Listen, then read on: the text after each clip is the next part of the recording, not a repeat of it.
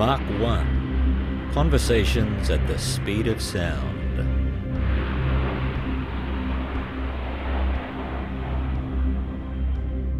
Hello and welcome. Thank you for joining us for this episode of Mach 1, the podcast of the Queensland Air Museum Caloundra.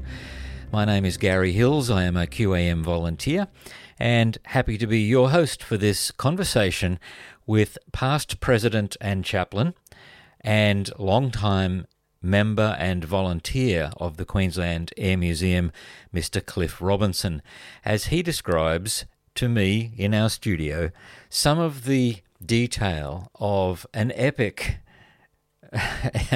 adventure, he calls it, a salvage expedition to retrieve three and a bit aircraft that are to this day on display at the Queensland Air Museum Caloundra. So this is my conversation with Cliff Robinson. Now, Cliff, the Queensland Air Museum has in its possession, I believe, almost 100 aircraft, of which more than 70 are on display at any one time. How does the QAM come by these aircraft? Well, in many cases, they've been acquired either through the offices of some good folk who tell us about them, and or else we have to bid on them, generally around about at scrap value, or there are specific donations from various people. So specifically when we talk about the Sentosa aircraft, this is a mixture of a number of things.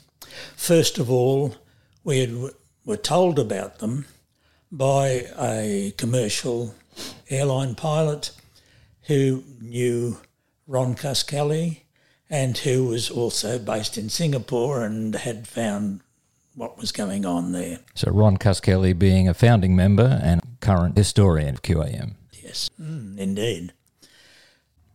The aircraft were on Sentosa Island. Now, where is Sentosa Island? Well, Sentosa Island sits 100 yards off the mainland of Singapore.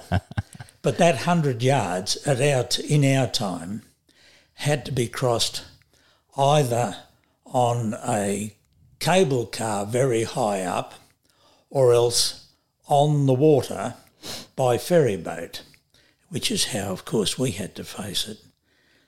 So we were advised by this airline pilot of these aircraft, the 4 aircraft that were sitting there and were to be removed, disposed of one way or the other. They had by then been sold to a scrap metal merchant. So we negotiated with the scrap metal merchant and a price was agreed.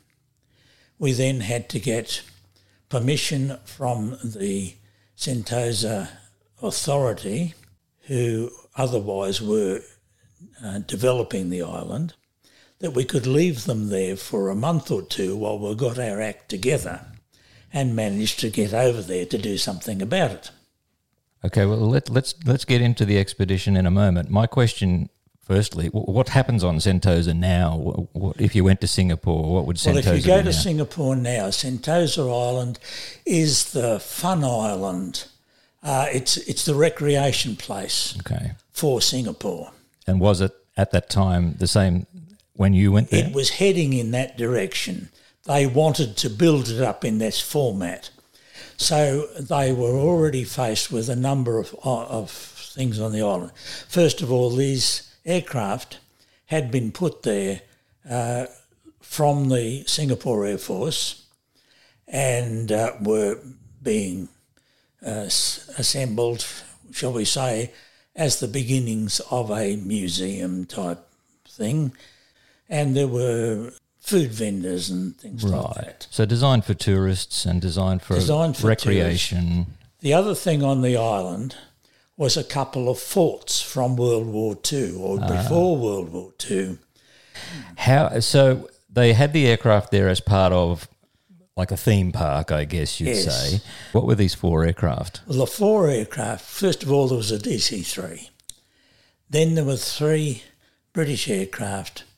You had a de Havilland Sea Vixen, the largest and latest of the de Havilland twin boom aircraft.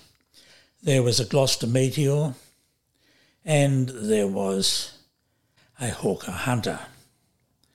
So these had all been sitting on the island now for some few years, I think, and authority on the island wanted them cleared in order to develop the recreational ends of the island. Now if you go to Sentosa, you find yourself walking into a massive shopping area as well as the other outlying things that are going on. Okay, so somebody alerted Ron Cuskelly about these aircraft and that they were due for scrapping. Scrapping. Yes, and so somebody thought that it would be a good idea to rescue them and to salvage them. Now, this is quite a thing to attempt. Well, it's a thing to attempt, but the point, from our point of view, was that we at that time had a museum with 8 or 10 aircraft in. Okay, so what year are we talking? 1989, I think? That's about it, yes.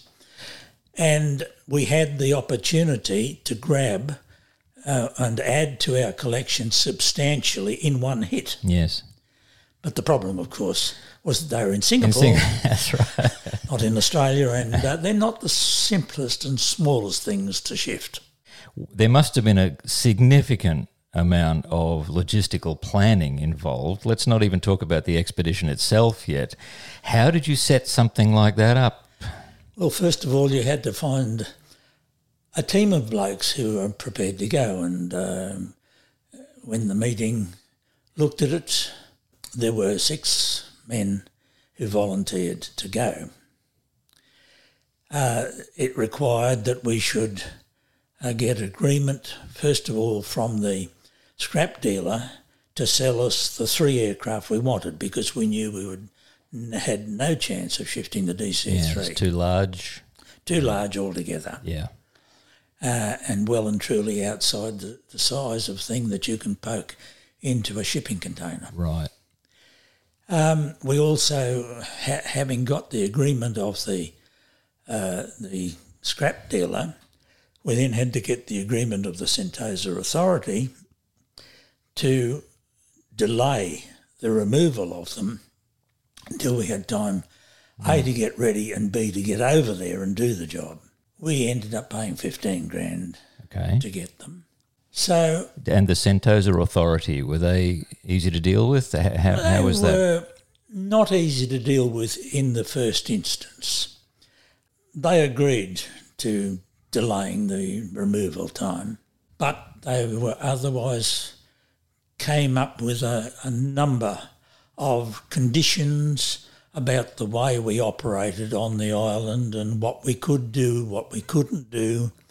And so we had to scratch our heads a little bit about how we would get around some of their requirements. One way we did it was that we borrowed the wrecking truck or the scrap truck from the scrap dealer, complete with crane and unfortunately not exactly a normal type of hook on the bottom, but in fact a grab that would grab scrap metal and be able to handle it onto a truck or onto a whatever. Yeah. So a claw, basically. A claw, basically, yes. Then, of course, anything that we were going to move had to be got on and off the island, which could only be by ship or barge, as we found. This barge is 100 feet long, 30-odd feet wide, and has a 30-ton crane on it. So it's like a vehicle barge, I guess, is it? Yes.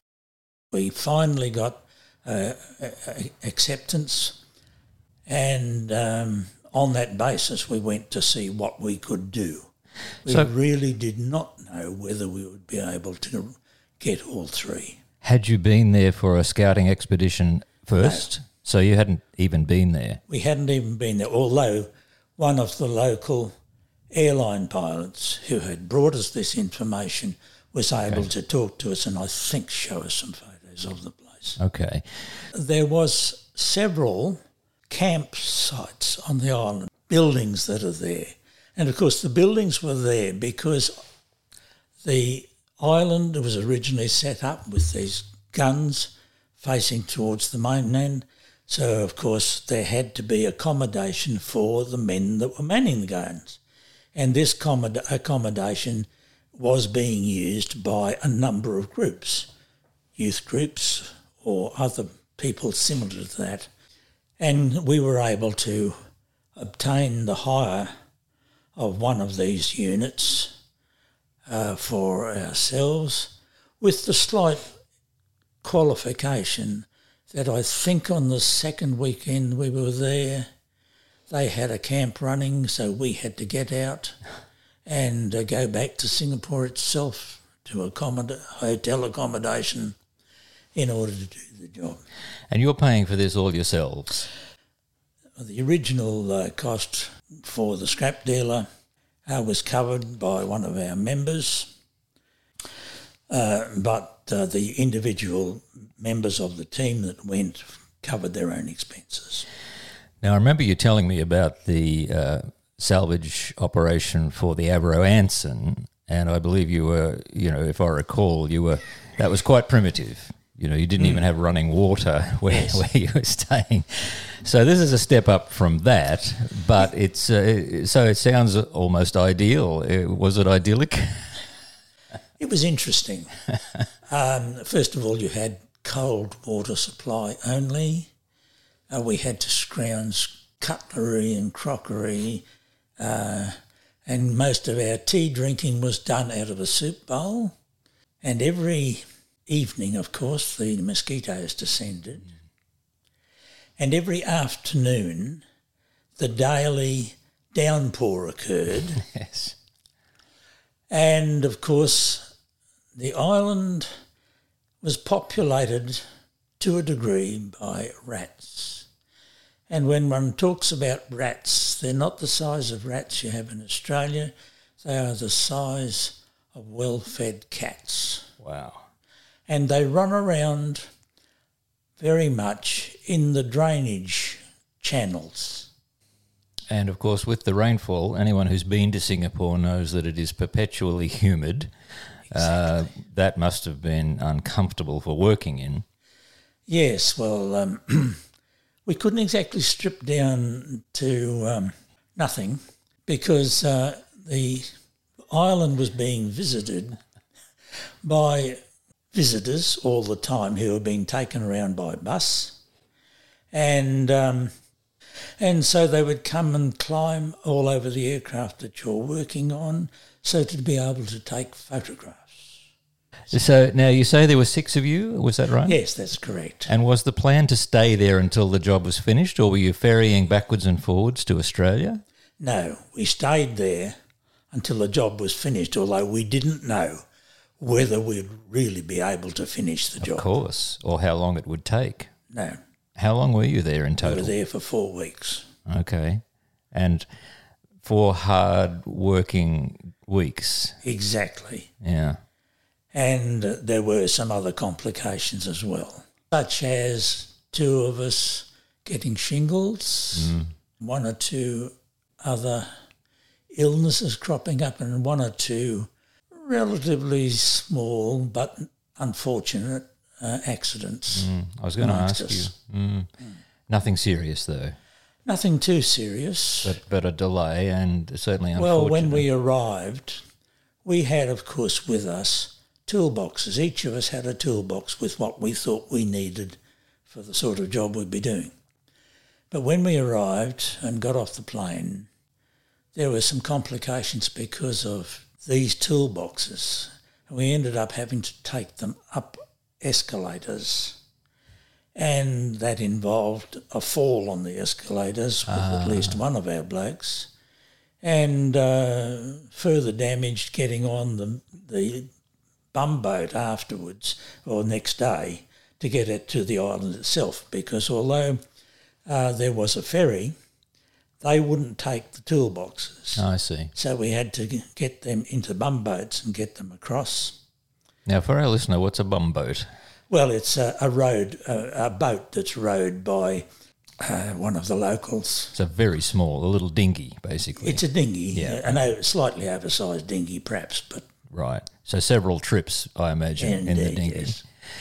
And so you were there for 4 weeks. There were some injuries, there was some illness, there was certainly a lot of hard work, I'm sure. Mm-hmm. Tell us about something about those 4 weeks. They must have been fairly intense. They surely were. First of all, on the islands of Sentosa, as I said, we already had this accommodation available, despite the fact that it had no cooking facilities. Now, fortunately for us, there were several food outlets on the island for the visitors that come every day.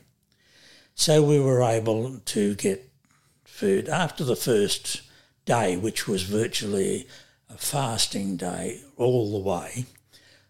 It's good for the soul, Cliff. Good for the soul. Yes, good for the soul indeed. And also the waistline. Yes, that's right. So we were able to get an evening meal from one of these outlets. And we also, of course, made our own lunches and breakfast and so on, just brought in what we needed. For us to get around the island, there was a monorail. Mm. But we finally were able to get actually a ferry and monorail pass, if you like, that more or less gave it to us for free for the remaining 4 weeks. The island had its own police force. Really? Well, I say police force, is about 5 or 6 policemen. They came and read us the riot act about what we could do and couldn't do and what we could touch. We couldn't even take a branch off a tree. All these things had to be protected. Generally speaking, they were not at all cooperative until one of us took a trip over to the mainland and had an interview with Mr. Lee Kuan Yew. Wow, the Prime Minister. The Prime Minister. Mr. Lee wrote a little note and sent it over to the island. And suddenly there was a lot of cooperation. Not excessive, but nevertheless a lot. For instance, eventually we were able to obtain the use of an oxyacetylene set. And we were able to move the aircraft when we were finally ready with them at midnight or only after midnight on a particular night to get them down to the wharf where we would hopefully load them on the barge. So there were all these sorts of things went on. And how did you come to be meeting with Lee Kuan Yew? Was that part of the plan for the trip? It was not part of the original plan, but once we had these difficulties, okay, so it was specifically with the local authority, yeah, that was the time to get your hands in. Great move. Good That's move. Right. So clearly, they were not against what you were doing and they were happy to facilitate it and perhaps to get you out of there. Exactly, to get us out of there. This was the thing they were seeing. Yeah. And once the word came to the Sentosa Development Organisation to help us, then suddenly a number of difficulties disappeared. I see. Now, there must have been a plan of work. You must have assessed these aircraft, figured out a process. Was that a simple task? Not entirely. You have to realise that apart from the Meteor, we didn't have a Hunter in Australia, nor do we have a Sea Vixen. So we had nothing physical that we could prepare a plan of attack on.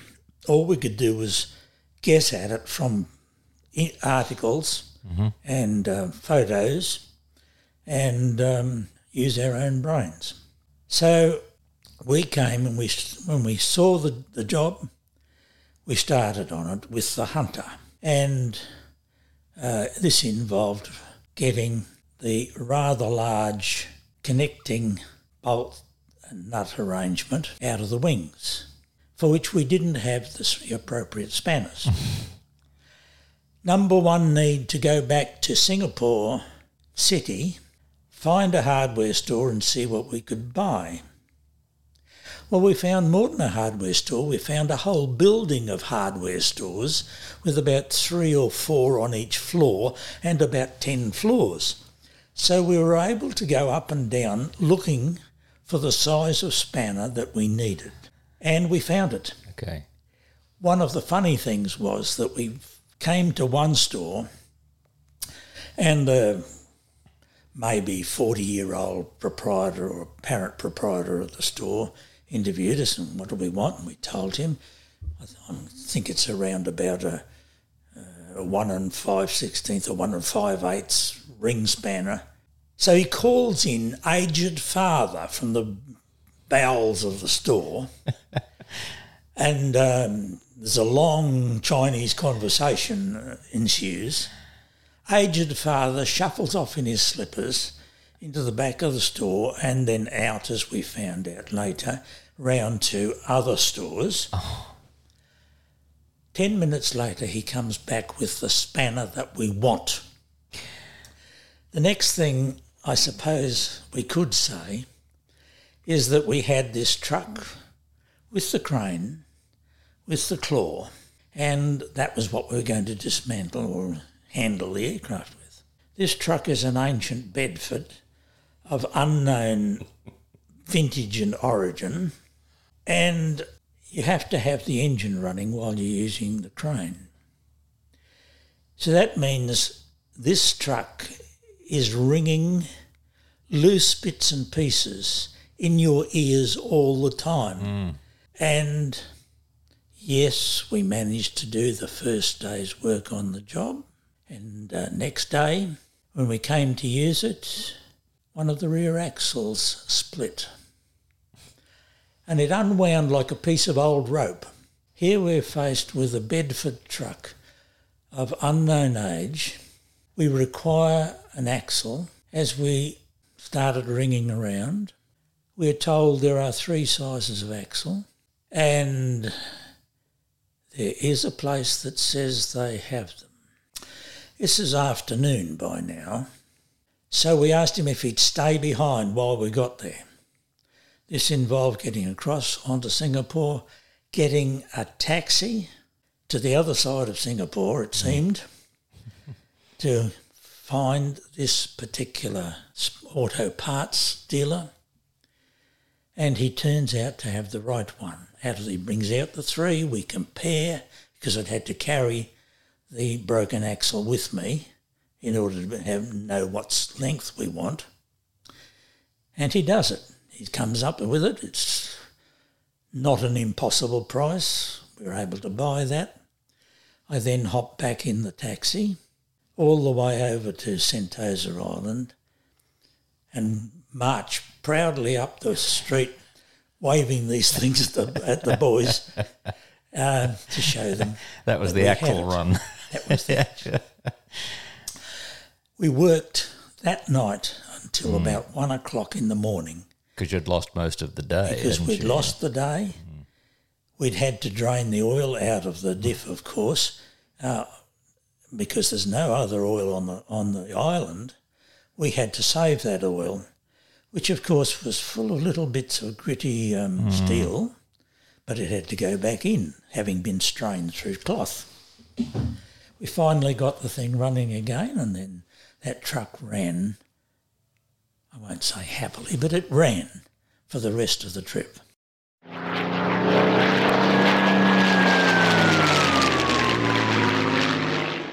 Volunteering can be good for your physical health and mental well-being.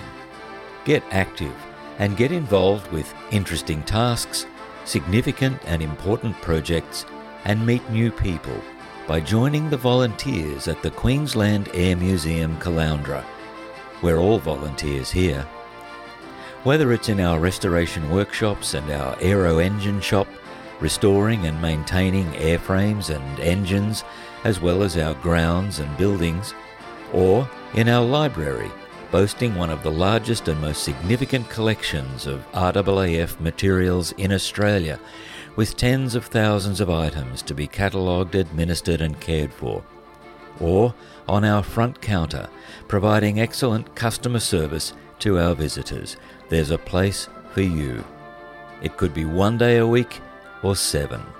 We will train you and equip you for the area that suits you best. Get in touch through our website. We would love to hear from you. Become a volunteer at the Queensland Air Museum, Caloundra.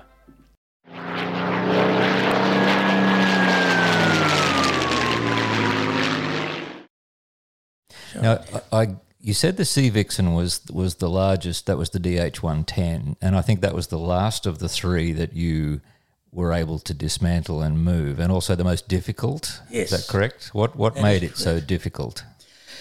You have a central nacelle in which are the pilot and the navigator. You have two engines, of course, and 2 booms that carry the tailplane out the back. Those booms were held on to we'll call it the extension of the fuselage, by a ring of screws. Now, when you talk of a ring of screws, the sort of thing that you can think of does not really match these screws. First of all, they are countersunk head, but the countersink is of a semicircular groove which can only be held by something that you manufacture to fit it. Those screws then have a section which is a ream fit in the boom because it's going to hold it on. You don't want it flapping about. And then after that, there is a screwed section at the end for a nut to go on. That nut, of course, is a lock nut, and it is only accessible through a small hole in the boom, which enables you to get your eyes in or your arm in, but not both at the same time. And so how do you undo these screws? Well, first of all, you have to be able to hold that tapered head with a slot in it that is far too big for a screwdriver of any size. Mm-hmm. So you have to make a tool that will fit that. Which you did. Which we did. Mm-hmm. And you have to be able to use that slot to unscrew it out of the fitted part, that is the reamed section.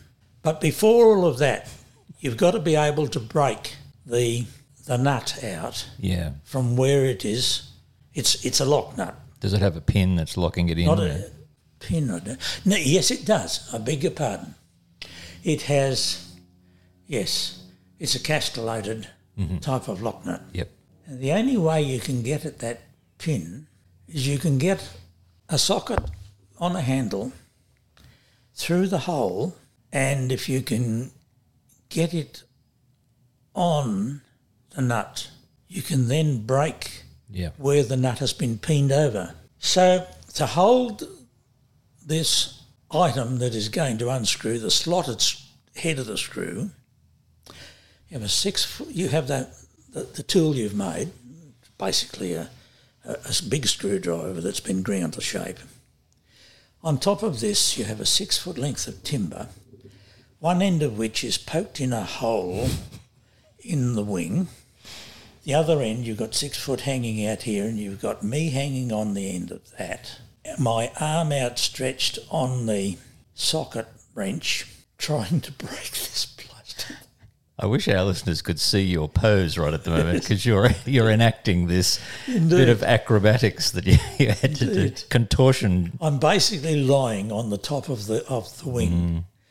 One and you can't see what you're doing, really. You can feel it through the Okay, and that's one on each side, is it, for each boom? It's not one on each side. It's around about 12 on each side. 12 on each side.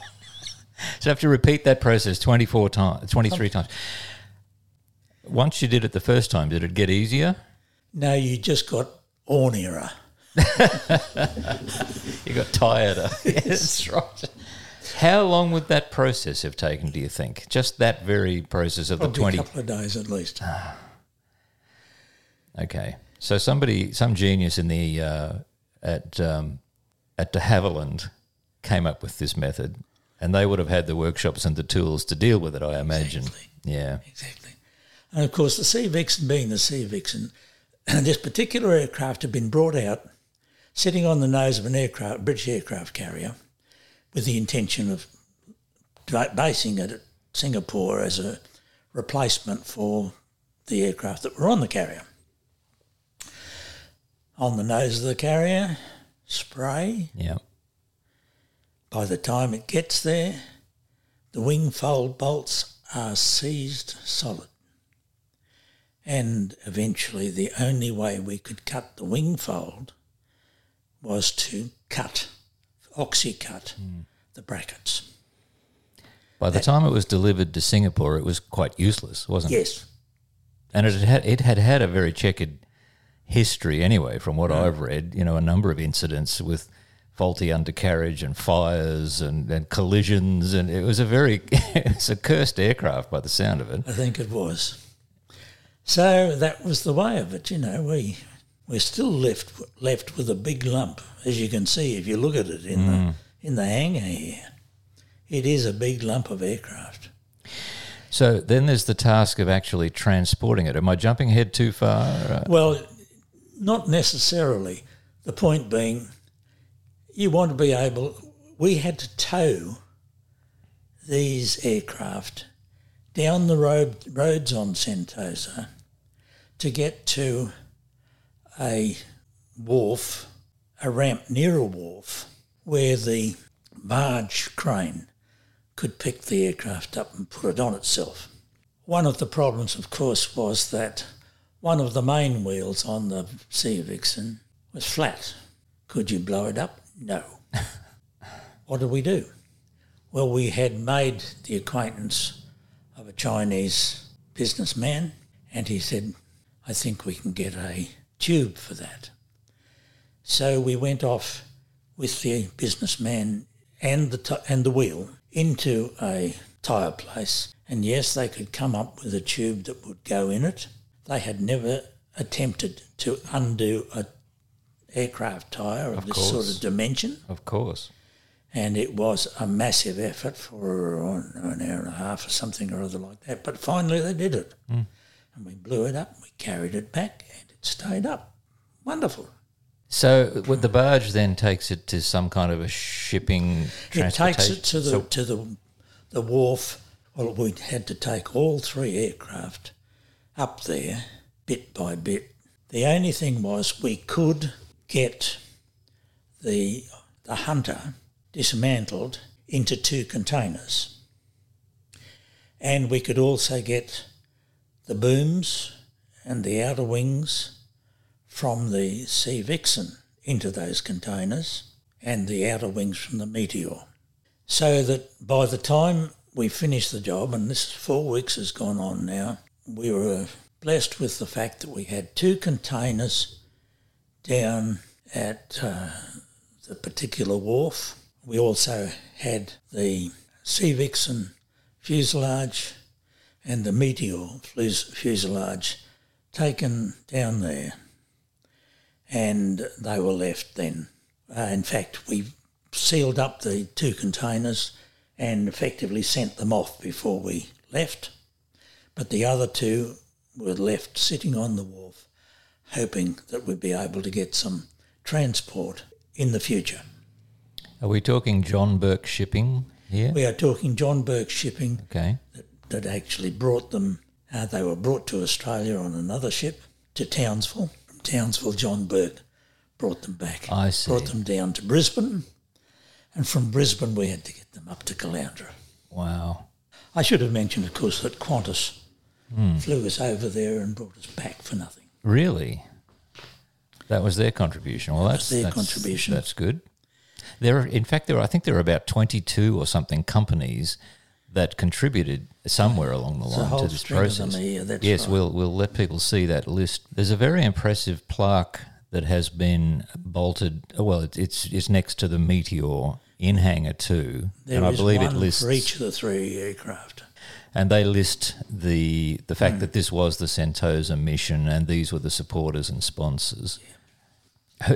What strikes me as you're reading this list of companies and individuals is the requirement to be in contact with them, to seek their assistance, to explain the expedition, that's again another logistical exercise, isn't it? It is, and there were several of us involved in all that, including Dick Hitchens, who was still a member, still alive at that stage.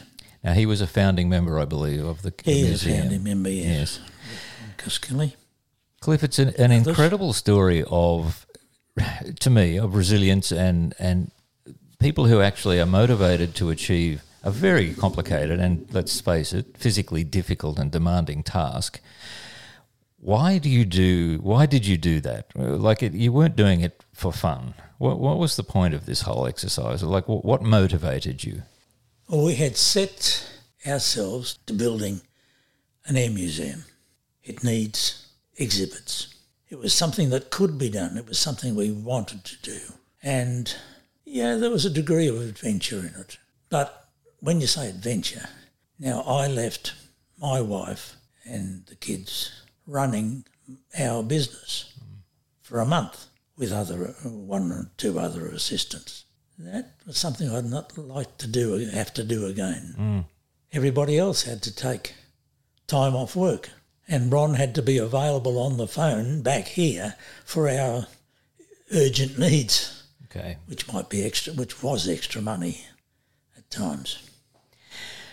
Yeah, I mean, people come into the museum here and they see the airframes, they see the displays, and I wonder how many of them think what work and effort and expense went into getting this here, restoring it, because then once they were here, you had to reassemble them. They have to be maintained once they're here, and that's heartbreaking things about having these marvellous displays is finding the number of people and the resources to not just restore them but maintain them. Yeah. However, they're here, and they weren't when you started, and I believe they've been called the Sentosa Orphans, these three aircraft. That is correct. Is there a story behind that? Not particularly. Okay. Just there's 4 lonely aircraft sitting there. Let's go and give them a home. And what became of the DC-3, do you know? The DC-3 was cut up by the scrap dealer, Okay. with the exception that we asked him for the propellers, which he left lying on the ground for us. And those propellers, if you like, are now sitting on the Ventura. Cliff, you've given us a sense of this adventure, let's face it, difficult, hard, costly, and required, quite a degree of commitment and stamina on your part, but an adventure nonetheless. Yes. And the adventure continues in the sense that people are able to see these aircraft and hear their history and be a part of what they represent. Yes. So, Well, at the time that we did this, there was no other hunter in Australia, and there certainly wasn't a sea vixen. yes, that's significant, absolutely. Cliff Robinson, past president and long-time volunteer and member of the Queensland Air Museum, thank you so much for that story. It just makes me prouder than ever to be a part of the Queensland Air Museum, and to invite everyone who's listening, if you haven't been here or if you didn't know those stories and you want to investigate them further, please come and visit us. We're open from 10 till 4 every day except Christmas Day and Easter Friday, and we would love to welcome you and allow you to take part in that adventure as a visitor at the Queensland Air Museum. Thank you, Cliff. Thank you.